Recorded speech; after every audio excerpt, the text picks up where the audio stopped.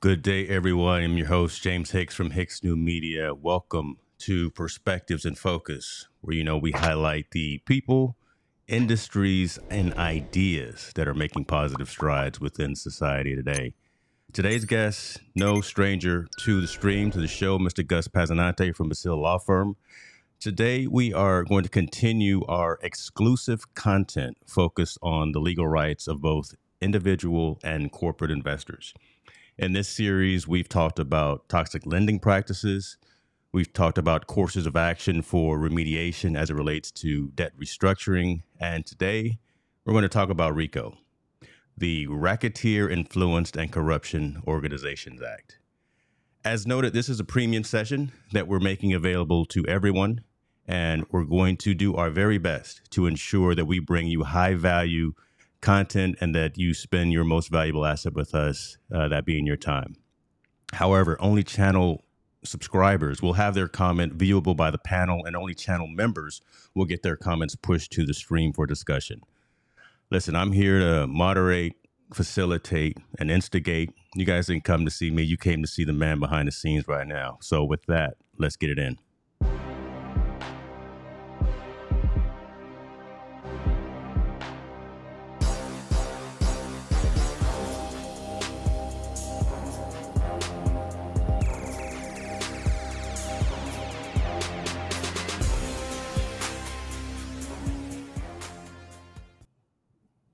Ladies and gentlemen, I should call him Dr. Gus Passanante. When did you get your doctorate yet? The It's coming soon. It's coming soon. No. yeah. Right. Gus, how you doing, sir?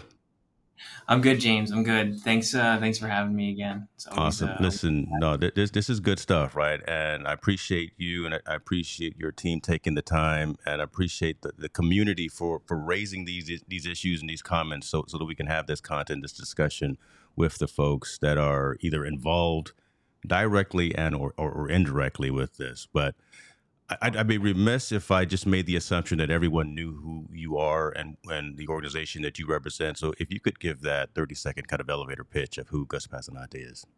Yeah, of course. So I'm an attorney at the Basil Law Firm. We focus on a lot of corporate finance litigation, and what we do, we've always represented issuers, going against hedge funds or defending them against hedge funds or private equity firms or venture capital firms, whoever, whatever the entity may be that's making these kind of investments. And what we do is we attack the vehicle, the investment vehicle, and whether it be based on usury or unregistered dealer activity or any of the above. So we've kind of started with that unregistered dealer aspect, and then with violations of the Exchange Act, and kind of the further we moved along, we've kind of gone with the flow, gone with the wind. We had a couple of big decisions, like the 8RPA's decision, which kind of like influenced a lot of our transitions, and how kind of is why we are where we are today. And so that's a brief overview of what we do. Awesome. Let's go ahead and get into kind of the context of today's story, right? And it really, we're going to fly to 35,000 foot level and maybe dive into some more specifics. But tell folks again the legal definition, and then really from your seat as opposed to from my seat, what RICO is, and if you can explain why it's resonating with us and why we need to have this discussion. Yeah. So I remember your reaction to, when we were talking about this a month ago, 2 months ago, when we were, kind of figure out what the next thing was. And it said RICO, and your kind of eyes popped out of your head. You're like, what are you, with the mob? And that's, obviously. That's the common person, right? Again, that's the third person looking in. When we hear about it, we see it on the news. We see it on this TV back here is locked on CNBC. And if I hear RICO, I'm like, okay, what's going on? So let's get the experts to talk about it. People are going to turn their heads. It's one of those things that people know about but don't really know about. They know it exists, they know it's bad, and it's really cool that we've kind of transitioned into this. It's a really interesting area of the law, especially with all the history behind it. I'm sure that when Congress enacted this, they didn't anticipate this would be kind of the way it might be used, but it kind of covers a lot of that. Not a lot of it. It covers what these people do, and it's kind of interesting to see that this is kind of the direction that we're going, and um, that we're definitely have been seeing success doing this. Let me preface this, right? Because when you say the direction that we're going, now I know that your particular firm, or are you speaking kind of in whole from a generalistic perspective, of where you're seeing more litigation conversations happening, or are you just talking specifically about the Basil law firm? Yeah, well, that's a great question. Yeah, so by we I mean us as a firm, Okay. really. Um, it doesn't mean that clients aren't, or issuers or companies aren't now looking towards this kind of remedy because of the way we kind of transitioned our practice. And what we'll do is basically when a client does come to us, we have obviously an intake procedure that we kind of analyze their position, what might work, what might not work, and especially because of now some of the things going on in the Southern District, which we've talked about in the past. Um, a lot of courts have been, or not a lot. It's really just the Southern District in New York that really wasn't kind of jumping on to that dealer argument for some reason. It was we think it'll eventually get cleared up, but it was kind of, we were running into problems. So instead of leading our clients in that direction, we started to think about other ways that we could kind of assert claims on their behalf, and kind of have their you know correct the harm that happened to them. So we obviously have the 8R Bay decision that happened in last October and last fall, and that kind of opened the door. Mm. Okay, so now the courts in New York are finally understanding that this conversion option is going to be, has to be considered interest. It's consideration, and once you do the calculations, I mean, you can get interest rates into the triple digits pretty easily. And you look at the returns on some of these vehicles from these funds, it's not uncommon. And we've spoken about this before, because we're still talking about the same vehicle. We're still talking about these convertible notes. And we've talked about it in so many aspects now. We've talked about it in the unregistered dealer aspect. We've talked about it in the usury aspect. And now RICO is kind of a new aspect, but it's, like I said, it's the same vehicle. It's the same kind of agreement. And usury is still a prong of this RICO claim, of this RICO kind of theory that we're developing and we're pushing on behalf of our clients. So it is it's not so unrelated. I think a lot of people who have watched and listened to us talk before aren't going to be completely in the dark. They're going to understand the nature of kind of what goes on. It's really just a different way of kind of asserting our clients' rights, the same kind of agreements, and we're just kind of doing what people do. They're adjusting, and we're adjusting, and we're making it work. Gotcha. And when you say your clients, again, are they more the individual investor, or are they more the corporate entity? Are they more the C-suite? Those types of folks. Where does that delineation of who walks into your law firm that you represent? Where is that? Is it, again, the individual investor versus the corporate investor kind of thing? Yeah, good question. So we're still representing mostly issuers, so companies. So it'll be a company that gets into these agreements. It's truthfully, not much has changed. What's changed is what's going on our papers, right? The same people are coming in, Okay. asking us for help, and basically just the way that we're helping them is changing a little bit depending on their position. So it's still going to be a company that comes in and says, "Hey, we got into this note with XYZ fund. It was for $100,000. They ended up acquiring 2 billion shares because of the conversion discounts that they had in the stock. We don't know what to do. We can't correct it. Our cap table's destroyed. We need to get out of it." The only thing they know is that they need help. So then that's what when we come back and say, here's how we can help. And RICO is especially it's especially I don't want to say dangerous, but it's lethal. It's pretty lethal because Okay, see, yeah, you can't just drop that out there, and I'm a pick on that, right? So we got to dive a little bit deeper. Talk a little bit about why you use those particular adjectives, right? Lethal and deadly. Come on now, we got yeah, to yeah. inquiring minds here want to know, man. So I'll compare it to some of the unregistered dealer litigation, and if some of our audience isn't aware of that, they can rewatch some of our old shows because we spoke about that in depth. But basically, the remedy for an unregistered dealer kind of claim, a claim under 29B of the Exchange Act, you're just looking for rescission. So we're just only thing that we're going to be doing is putting the parties back where they were before the agreement was executed, right? So let's say, for example, it's a $100,000 loan, and the lender ended up acquiring $1 million worth of stock.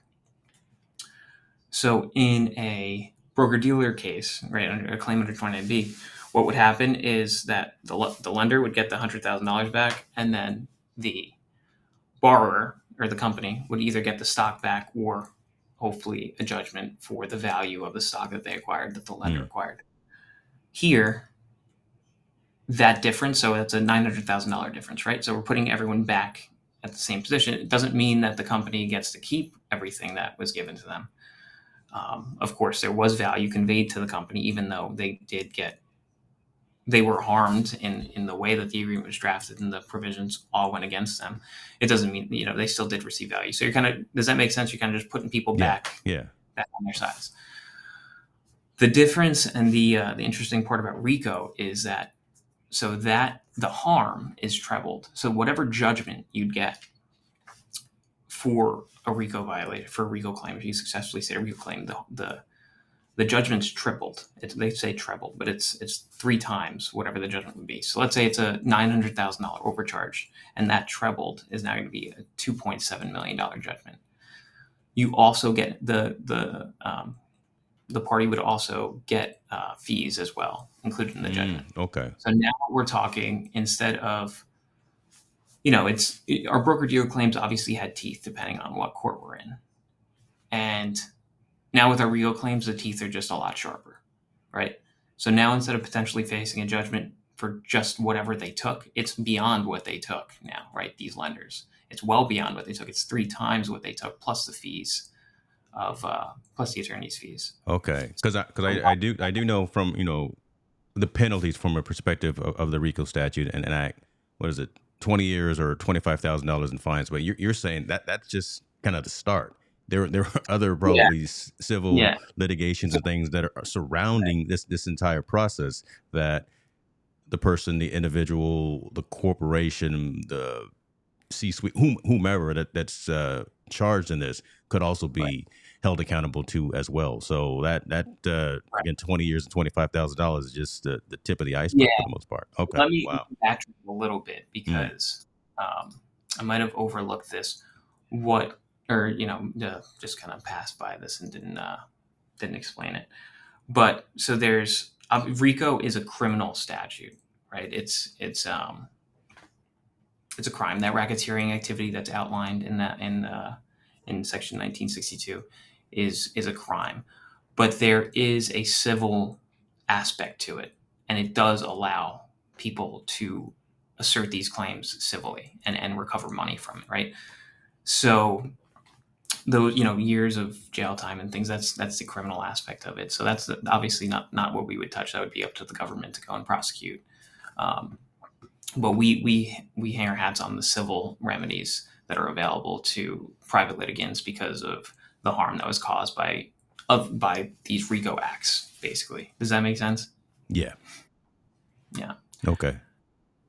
So let's talk about what you can talk about, the recent judgment that your firm had with, is it Adar Bays? Yeah. Okay. Yeah. I'd love to talk about that and then kind of go into some other conversation pieces, because I know there's that white paper that was written by some of your colleagues, and I'll bring that on screen and provide a link to that as well. But the title of that was how RICO and the Adar Bays decision can help microcaps recover losses caused by toxic lending. Talk a little bit about the impact of that ruling, and then why you felt the need to write that white paper. Yeah, absolutely. So what happened with Adar Bays is, like I was explaining a little bit before, but it finally made these agreements, or not made the agreements. It just properly interpreted the statute, because we always took the position that these were usurious, and we knew eventually that once we can get a court to understand and actually consider all of the things that they need to consider, because these are obviously extremely complicated agreements. It's very, very difficult to convey this information to judges. You'd be surprised some of the things that I've had to explain in court.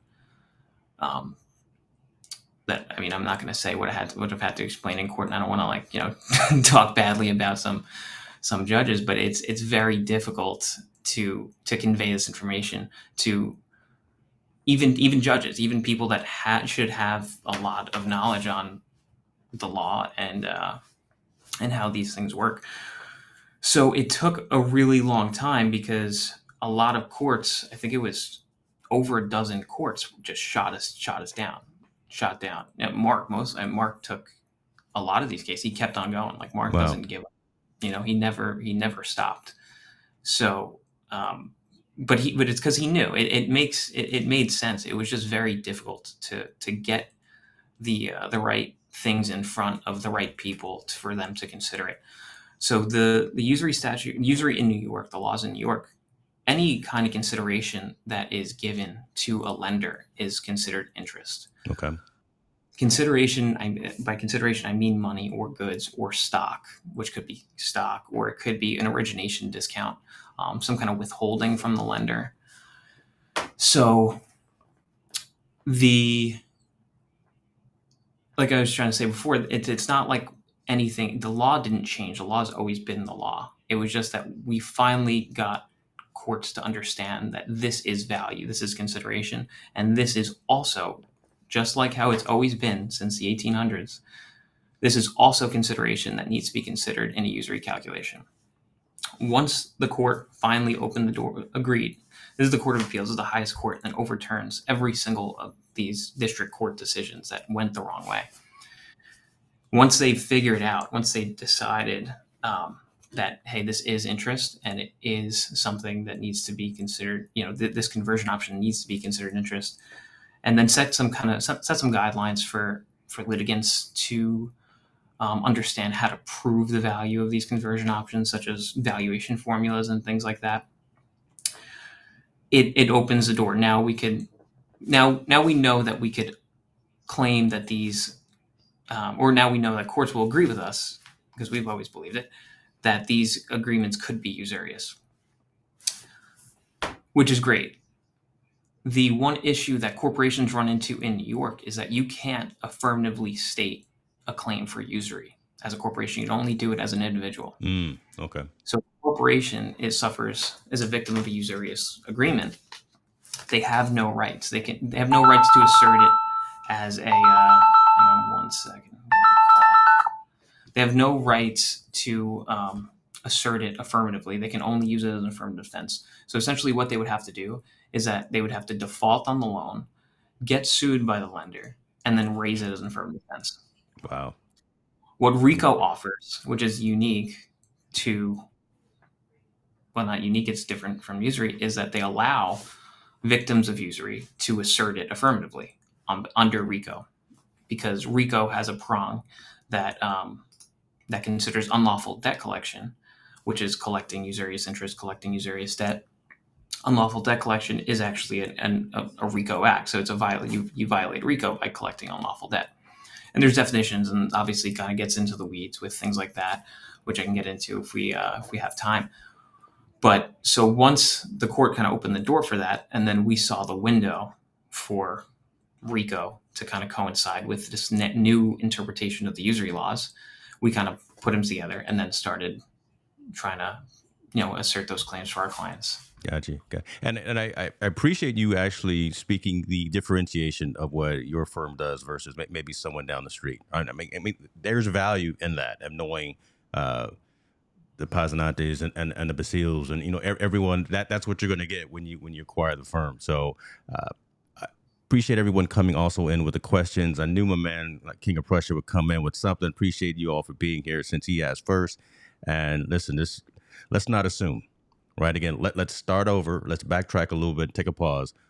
Define RICO for someone who has no insight to any financial tech, to any investing, to anything. They're a fifth grader, right? What is the Racketeering Act?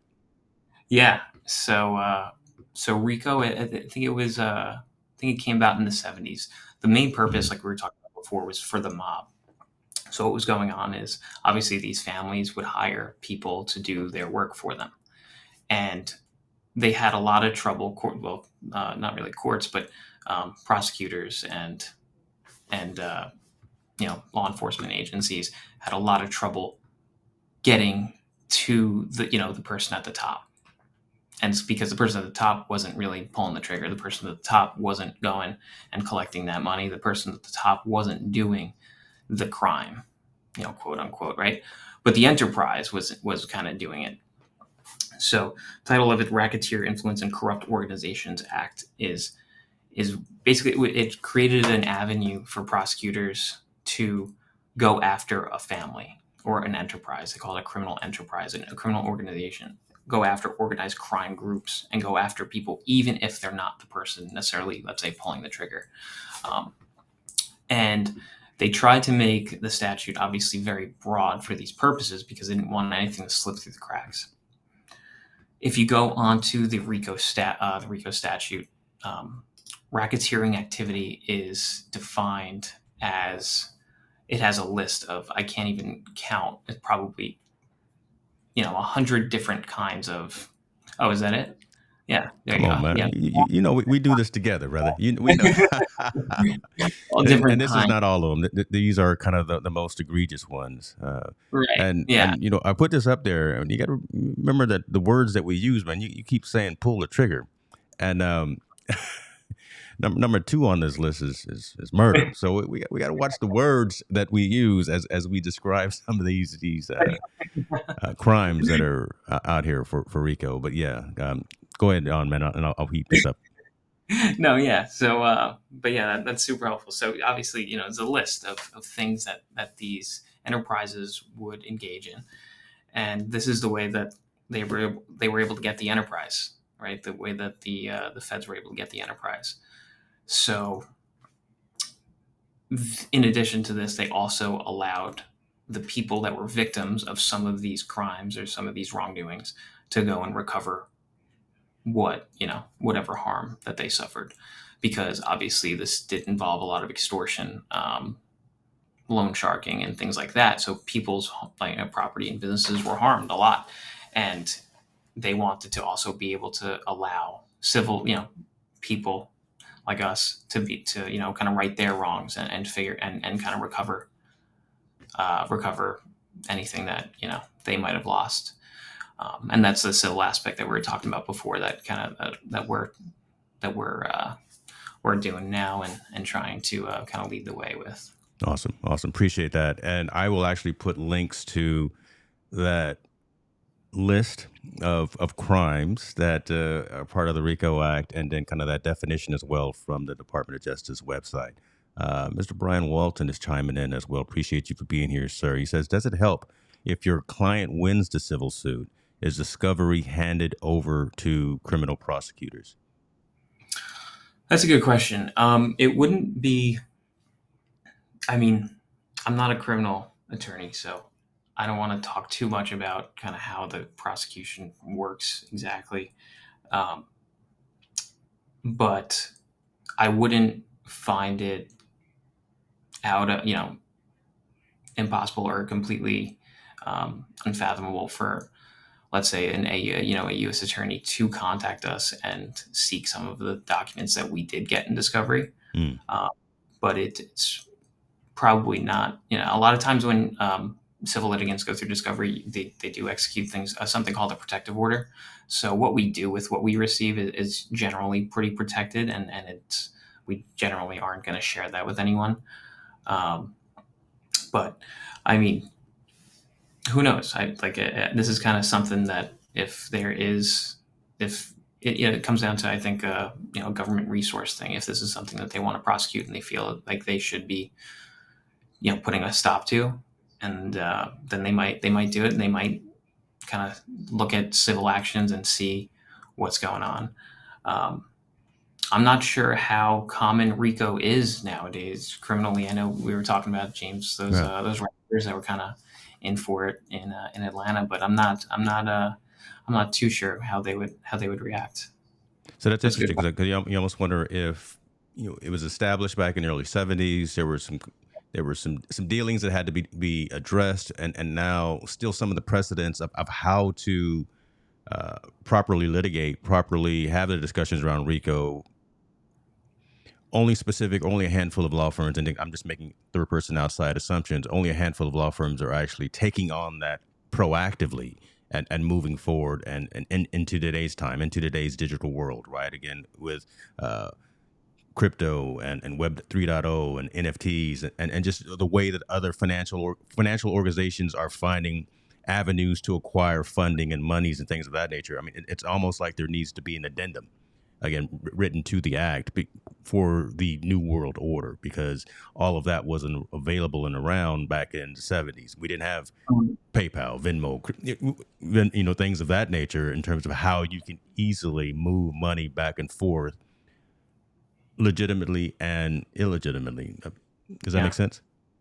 Yeah. I totally see where you're coming Mm. from. That's an interesting point, but I will say that it is there is a lot of fraud, like predicate violations for Okay. RICO in Okay. the racketeering activity. Wire fraud, mail fraud, not securities fraud. It's one of the only frauds that you can't um, that are not included in this in one of the RICO acts, or RICO racketeering activity.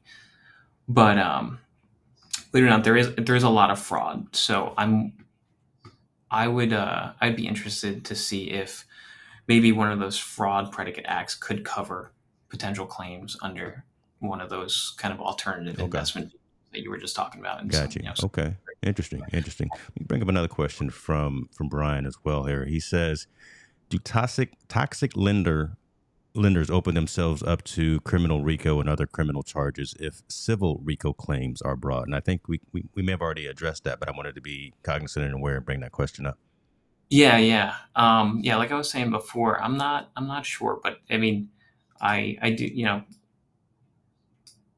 I say the government, but the government are their people, so they're aware of what's going on. They follow the news, and um, I'm sure if this is, like I said before, if this is something that office has the resources to go and do, that it might be something that they follow. And yeah, I think that's kind of the way that I see it. Okay. Okay. Let's get a little bit more to home. Let's talk again a little bit more about what the Basil Law Firm is doing.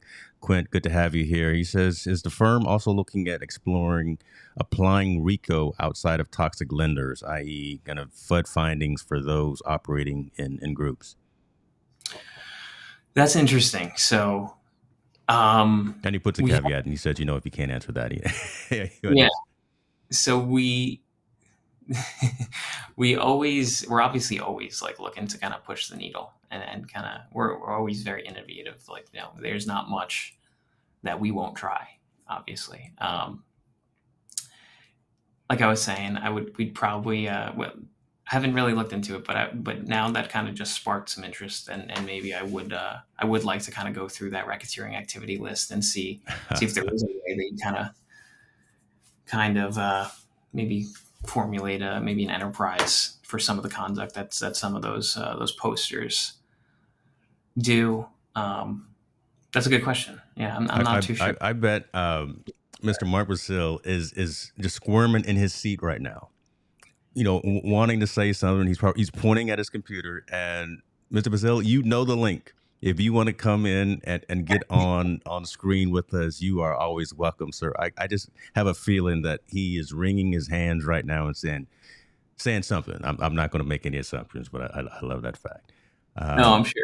I'm surprised he hasn't knocked my door down yet. He's right next That door. was probably him calling. You're right. That was probably him with some ideas for the conversation.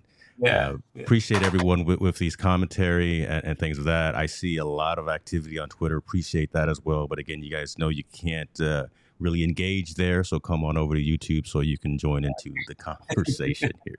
He's probably Yo, listen, there. He is. listen. I'm just listening to all this stuff, and Gus is doing a great job. We can't really tell you what our plans are going forward, but as Gus said, the whole interaction with possible RICO claims dealing with FUD is interesting. But let Gus handle it.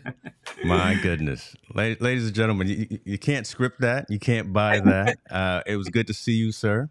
At the end of this session, I'll bring up some news because I think we're going to have another opportunity to collaborate and see each other. That was pretty cool. That was pretty cool. Quint was asking another question, and he was saying, "Has your firm had a chance to look at the FINRA charges against Bank of America and what they are doing with OTC companies?" Oh, I did not get a chance to look at that. I do remember seeing some of that stuff on Twitter.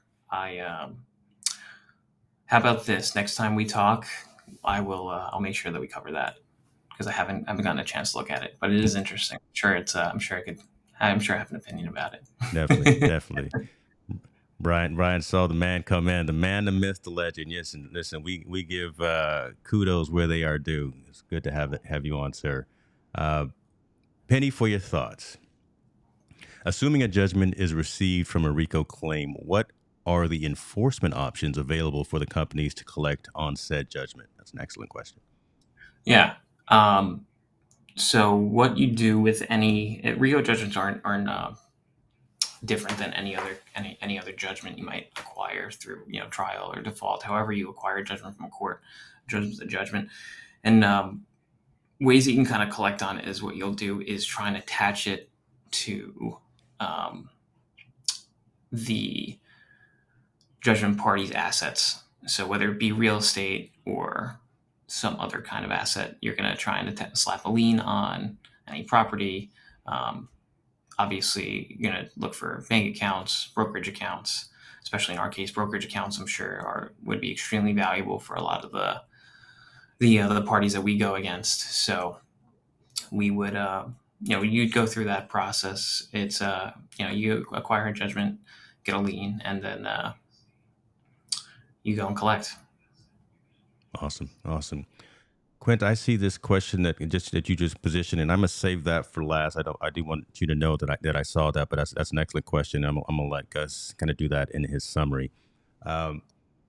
Let's talk about this, man. Right, because we've talked and we've addressed some questions. We've talked very high level, but again, I want to hone in and I want to be kind of laser focused on why, the WIFM, the what's in it for me, not necessarily me, but what's in it for everyone, right? And what's the problem? What's the question that we're solving for the audience by having this particular session, right? What's that value that the people that are listening, watching now live and then on the replay that they can take from this particular discussion about RICO?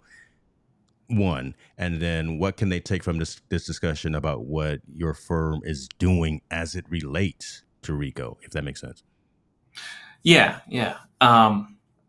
So a lot of our audience is a lot of retail shareholders. I know a lot of people that I interact with on Twitter are shareholders of some of my clients. So I think it is, the world's kind of crazy like nowadays, how you can kind of just speak to, the way that we have access to kind of communicate with so many people at one time. It's pretty impressive, and it's given a lot of people a lot of interesting opportunities, and it's obviously harmful at times, but also has given people a lot of benefit. So what I like to, the reason I kind of like to discuss this is because I do know that there are a lot of active OTC companies management a lot of management professionals that are active on Twitter, and they do interact with their shareholders.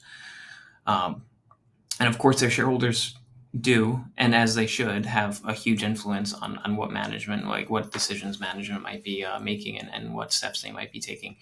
So what I try and emphasize when we talk is the benefits to a company, which could be one of my potential clients, and hopefully that these shareholders will kind of emphasize that to their CEOs and say, here are the steps I think that we should be making, and kind of be able to have a voice, have a say in the company that they own. They own this company. They should have a say in kind of the direction that they go. So, RICO specifically, this is something that is a no-brainer.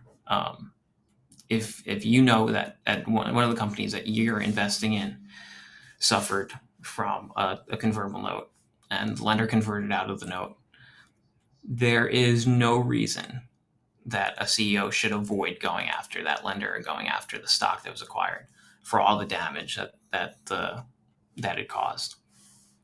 And we're pretty confident that this is going to be one of the best courses of action for companies for a lot of our clients moving forward, especially with, obviously, because of the success we've seen from 8R Bays, and not only the success we've seen from 8R Bays, we've seen a lot of success for RICO claims in the Southern District as of late for other like kind of alternative financing agreements called merchant cash advances, which I think we may have touched on very, very briefly at one point when we've spoken, but we've been seeing a lot of success for merchants based on those agreements. And I know there's no way of us knowing, from the outside looking in, what's going on. But when you see a lawsuit, a complaint filed, motion to dismiss filed shortly after that, and then the judge denies that motion to dismiss, and which means that these parties are going to be able to go and figure out, go through discovery and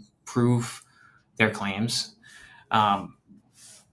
And then there's right after that, there's a dismissal filed. That there was obviously considerations on both sides, like, hey, maybe we should get rid of this now. And like I was talking about before, because RICO is so lethal, it's almost a no-brainer for a lot of these funds that have done the wrongdoing, that to get out of it early. So it's something that a lot of, not a lot of, every single CEO that has gotten into one of these agreements should be doing this right now, should be going through their books right now and making sure that there's nothing left on the table that they can go get. Shareholders should be doing the same thing. Shareholders should be going through financial statements and making sure that there's nothing left on the table. And if there is, they should be making sure that they're communicating their thoughts to management of the companies that they own shares in. And another thing is, and then the reason why I'm saying it should be done quicker rather than later, is because there's obviously statute of limitations for a lot of these issues. For RICO in particular, it's a 4-year statute of limitations. Okay. So every day that goes by, you could be leaving more and more on the table as a CEO of a public company that suffered from one of these, as a victim of one of these usurious agreements. So that is that's kind of my take on it. Cool. I mean, and I appreciate the homework that you gave us as well, dropping that gem, that be proactive, even from the individual investor perspective, right? To ask the company these particular things, right? If they are in any way, shape, or form involved, or could potentially be involved in some of these situations, right? Again, we can't just blindly invest in these organizations and in these companies just because I invest in Starbucks because I drink there every other day, but I still need to ask those questions, right? When I go to those shareholder meetings or when I submit my proxy, whatever the case may be. Again, that's that homework and that's that gem that a lot of folks, hopefully, let's not assume, right? Let's be proactive where we put our hard-earned dollars within these organizations. Mr. Walton, I apologize. Mr. Walton asked another question. RICO is by definition a mechanism to go after a criminal organization. Is there any discussion bringing in transfer agents, bad prior management, etc., if there was collusion between them all? Yeah, that's a really good question. So we have... Listen, the community here, brother, is on top of it. They're going to ask good questions. Yeah, these folks are the real deal. I know. That's a really good question. We absolutely have considered um, what people are part of this enterprise, right?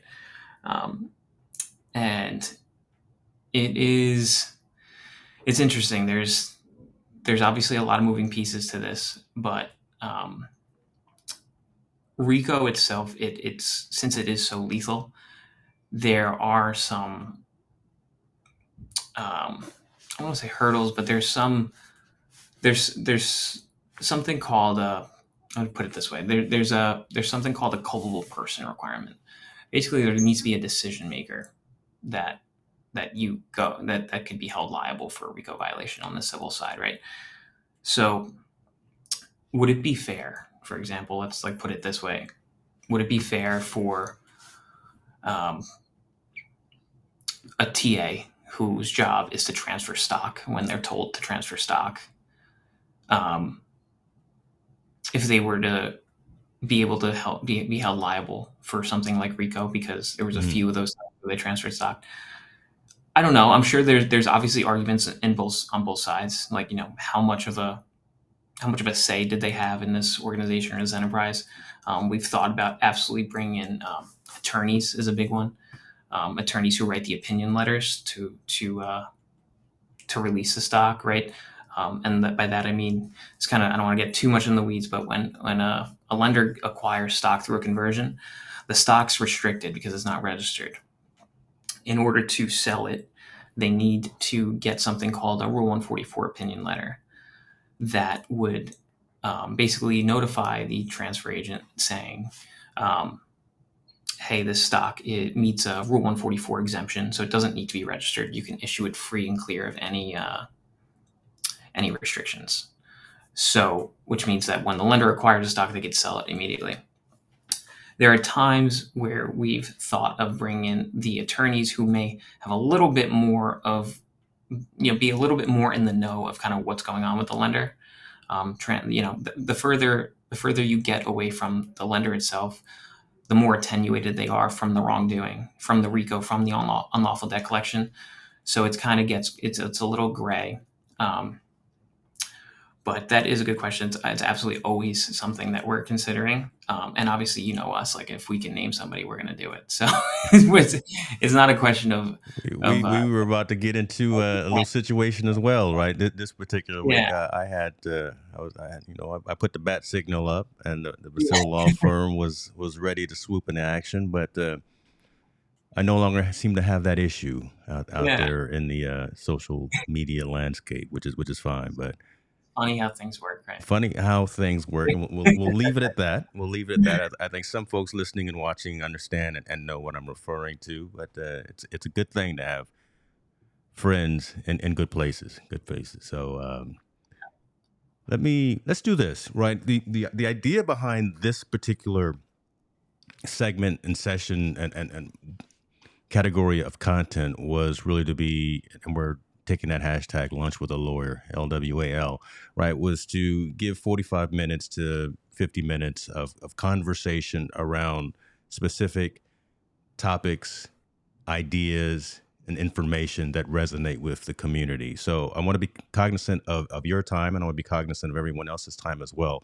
But let me end with this last question that was actually brought up by Quint. And his statement was, you know, how does the community work to get your message out, right? How do we help get your name out there for other OTC companies that should be utilizing you and the services that the firm is providing?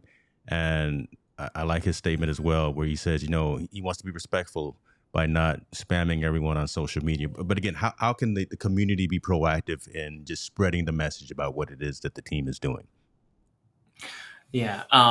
So I appreciate that, Quint, that you want to be respectful by spamming us, but you can spam us all you want. We don't care. It's not a big deal. Um, we we're really we really do enjoy, not only of Twitter as a platform for our marketing purposes, but like we do enjoy engaging with followers. It is something that is, especially for Mark as an ex CEO of a company, is something that he's always kind of talking about and kind of just kind of trying to wrap his head around, like, isn't it incredible how a CEO could just kind of tweet to all the shareholders, or how we could just talk to all of these people. And I kind of talked about it before. I don't want to sound like a broken record, but it's like, the internet is really just an incredibly powerful tool if you use it the right way. So I think that that Twitter is a good way to contact OTC companies. But if you are a shareholder of a company in particular, I know it's not uncommon for even my own clients to respond to their shareholders in emails. If you do have an email address, and say, hey, I saw this on the books. I saw that you guys suffered, or, the company, we suffered, if a shareholder was talking to a CEO, we suffered because of a note with this company or this fund or something like that. So I don't think email is a bad way to communicate either. But Twitter has been really good to us, and we have met like a lot of great people, including you. And we met through Twitter. A lot of really like great support that we've always had from Twitter from a lot of people like Quinn.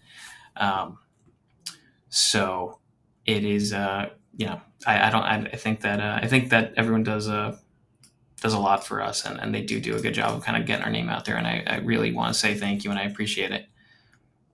Awesome. Thank you, sir. Was there anything in particular that you had front of mind that you wanted to continue to discuss before we wrap up this particular session? Yeah. So you're saying for this session or for the next one? Well, for this one in particular, we can't give them everything right off the bat, right? We gotta keep feeding them and bringing them back. Yeah. For this one, it's really the statute of limitations issue. We've noticed. So the reason why the statute of limitations is kind of coming up a little bit is because 2 years ago, it was in 2020, June of 2020, was that first broker-dealer decision that kind of exposed this business model, this toxic lending business model that's been around for years, for a long time. There's plenty of notes that took place, were executed and fully converted more than 4 years ago.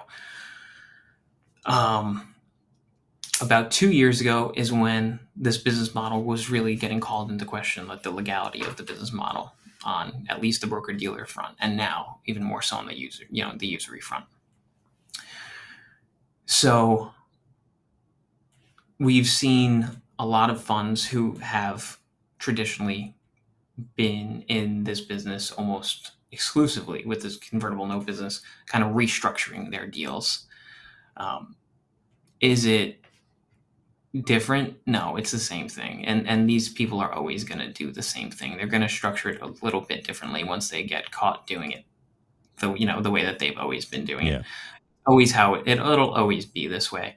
So what I have been seeing is that I would find it pretty uncommon for any more convertible notes to have ever been executed after that 8-base decision.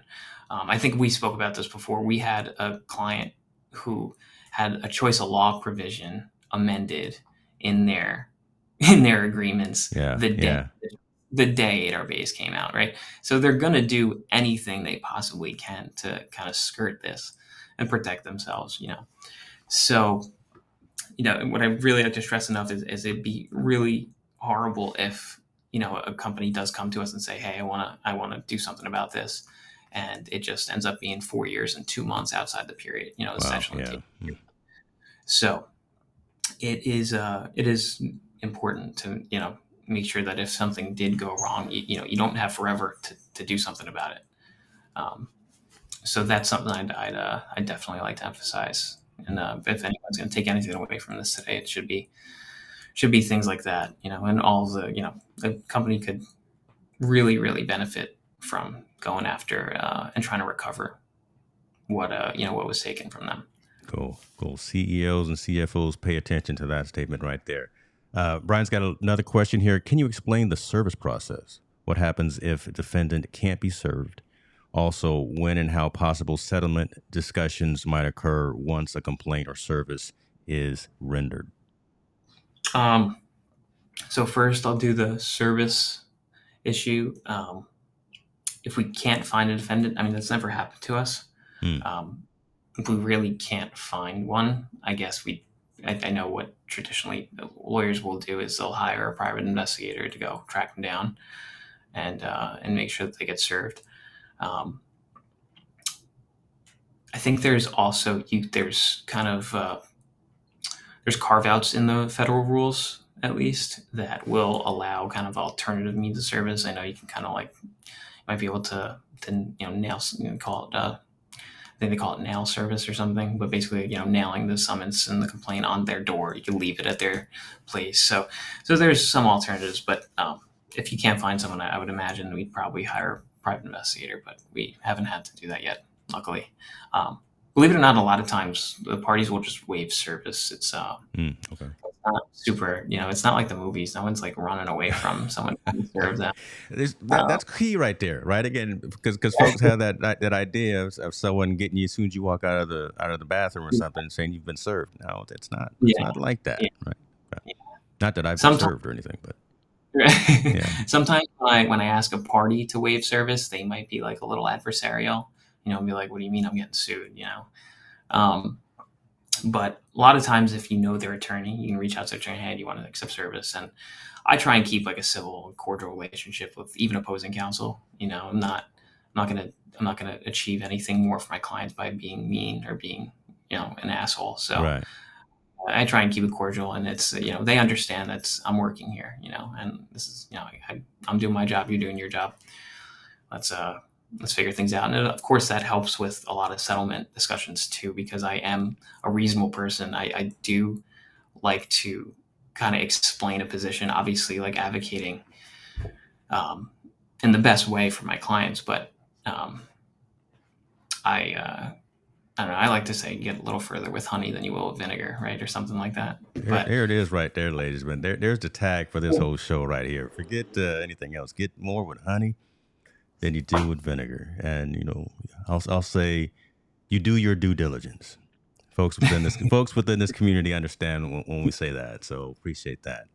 Gus, this was awesome, right? This was, I think, a good jumping off point in terms of, again, like I said at the beginning, right? We're going to fly at the 35,000 foot level. We're going to get kind of some precedents. We're going to talk what, we're going to talk how, we're going to talk why, get into a little bit of specific, but I'm glad we had some poignant questions from the community about some of the situations either they're seeing or they're involved in, or, that they just had inquiries about. So, I'm biased, but I thought this was great. Talk to me about what you thought about this particular session as we move forward. It was awesome. I'm excited to continue this and kind of be more. Also, kind of like I'm open to kind of like expanding what we talk about a little bit too. Yeah. I'm excited to kind of get into more different things, especially if it's going to be a once a month thing. If I don't have an update, I'd love to kind of like hear from some of our audience and say, okay, can you talk about this? Like, about the Bank of America thing. That's something I think I find that interesting, and I think it's something cool we can kind of have a discussion about and maybe talk about how it relates, or maybe it doesn't relate to what I do at all, or and just kind of have discussions, like open discussions like that. I think it's valuable, especially for a lot of retail investors, to kind of be in the know and kind of know what we're up to and kind of like the times and stay updated. Exactly.